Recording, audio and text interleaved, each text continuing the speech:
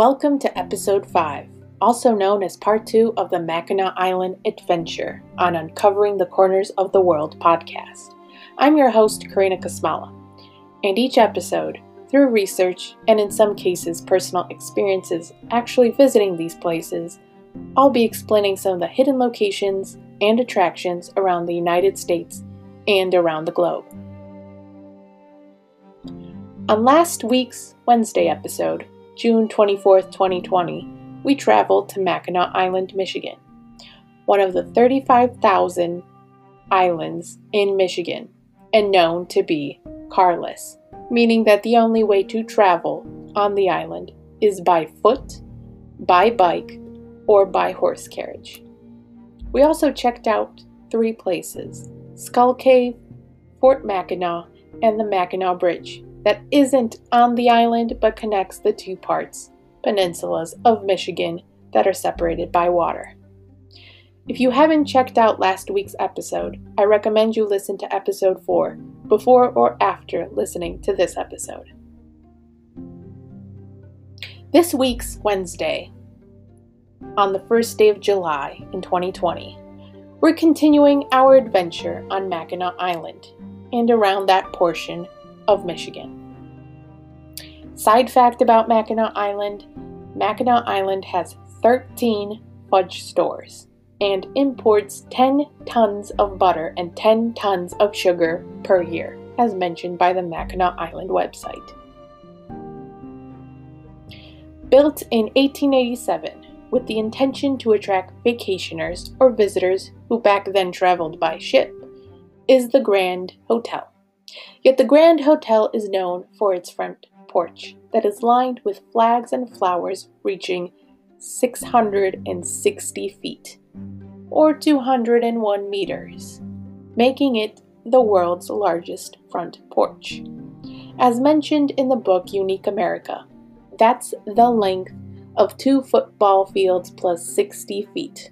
In 1887, the price to stay in a room at the Grand Hotel was $3 to $5. Today, it costs $149 per night.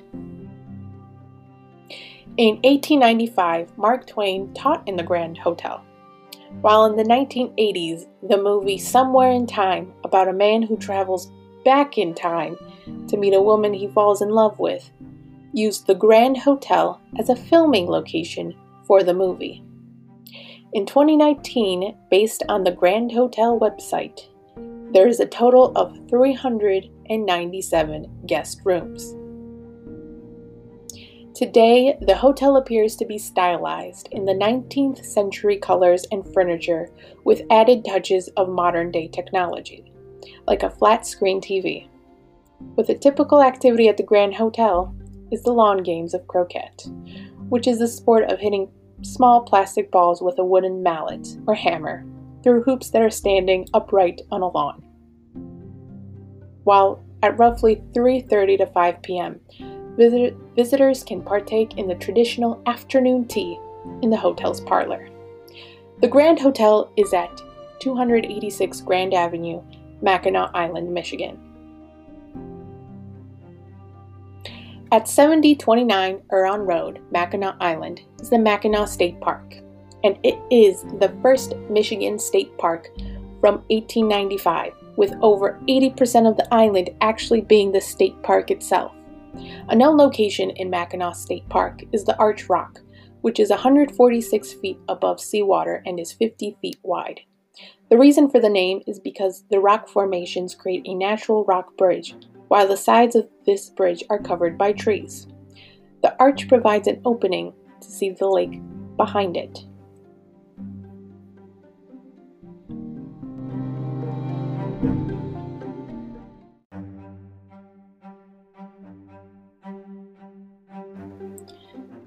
I did mention earlier that there are other islands around Michigan, and for the most part the islands are privately owned, with a lighthouse on the island surrounded by trees, or can't be accessed by the public, like Summer Island or Trout Island, and others are managed by the U.S. Fish and Wildlife Service. However, there are a few of these islands that have visitors. Charity Island, or Big Charity Island, another name that it goes by, is located lower than Mackinac Island on Saginaw Bay. If you were to look at a map of Michigan or look up Charity Island, the island would be between Whitestone Point, Michigan, and Caseville, Michigan, or roughly not too far from Sleeper State Park. Specifically, the address for Charity Island is Augress, Michigan. The only way to get to Charity Island is by boat. The island was originally home to Native Americans who used charit, which is a type of rock, for tools. They grew squash, beans, and corn before the Europeans came to the island. Charity Island is 222 acres, and there is nothing on the island except a bright white-colored lighthouse next to a white-colored house with a strawberry red-colored roof that was built in 1857. Only 2 people live on the island. This island is considered to have the best birdwatching sites in all of Saginaw Bay, and where there are over 200 migratory birds on the island, according to the Charity Island website.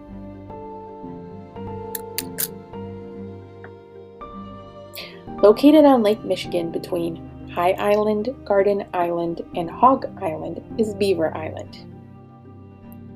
To get onto Beaver Island, you can either take a ferry boat or plane from Charlevoix, Michigan. This island has a population of 600 people and is 13 miles long and 6 miles wide. It is considered the largest island in Lake Michigan, according to the Beaver Island Boat Company website. The history of the inhabited island traces back to the mid-1700s with the Ottawas. The Ottawas are a Native American tribe who at that time were supposedly engaged in helping in the battles between the English and the French. A man by the name Father Barraga from Arbe Crochet, France, decided to baptize the Native Americans to become Catholics. In 1813, a man by the name James Strang, who was a leader and considered himself a king on Beaver Island, met Joseph Smith. Strang considered the island his kingdom, crowning himself king in 1850, or specifically crowning himself a Mormon king. His followers were called the Strangites. One of the attractions on Beaver Island is the Beaver Island Marine Museum at 38105 Michigan Avenue, Beaver Island. The museum includes ships that were used to transport products like lumber or used for fishing, along with information about shipbuilding and diving activities. Another attraction on Beaver Island is the Old Mormon Print Shop Museum at 27275 Main Street, Beaver Island. The museum was built by the followers of James Strang in 1850. This was the place where Northern Michigan's first newspaper was published, and religious artifacts and Mormon doctrines, along with the Native American inhabitants and Irish people that lived on the island, as mentioned on the Beaver Island Historical Society website. And yes, there are beavers on Beaver Island, as mentioned by that same website. Drummond Island is located at the border of Michigan and Canada on Lake Huron and can be reached by plane, boat, or car. Drummond Island has a population of roughly 1,000 people and has its own set of 40 inland lakes. Visitors can rent an ATV to drive on the 100 miles of trails. Another attraction on this island is the Drummond Island Historical Museum at S. Water Street, Drummond, Michigan. The museum includes artifacts like hand tools from Native Americans made in the 200 BC era, as mentioned by the Michigan Backroads Getaways website, along with other tools and pictures that were made in the late 1800s and early 1900s, along with a display of a British fort.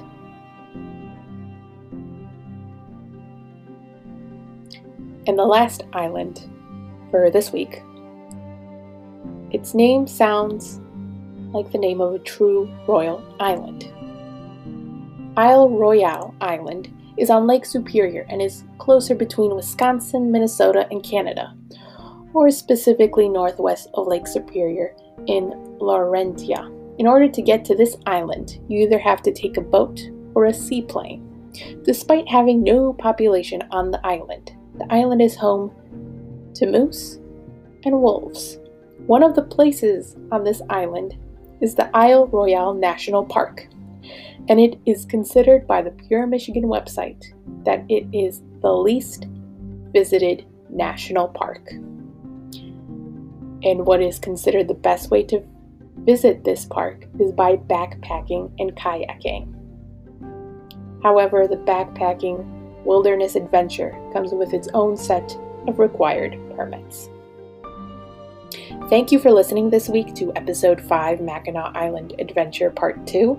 If you haven't listened to last week's Episode 4, Mackinac Island, Michigan, relive the American Revolution and the Pontiac Rebellion, I encourage you to go check it out. Tune in next week as we explore other adventures in the United States.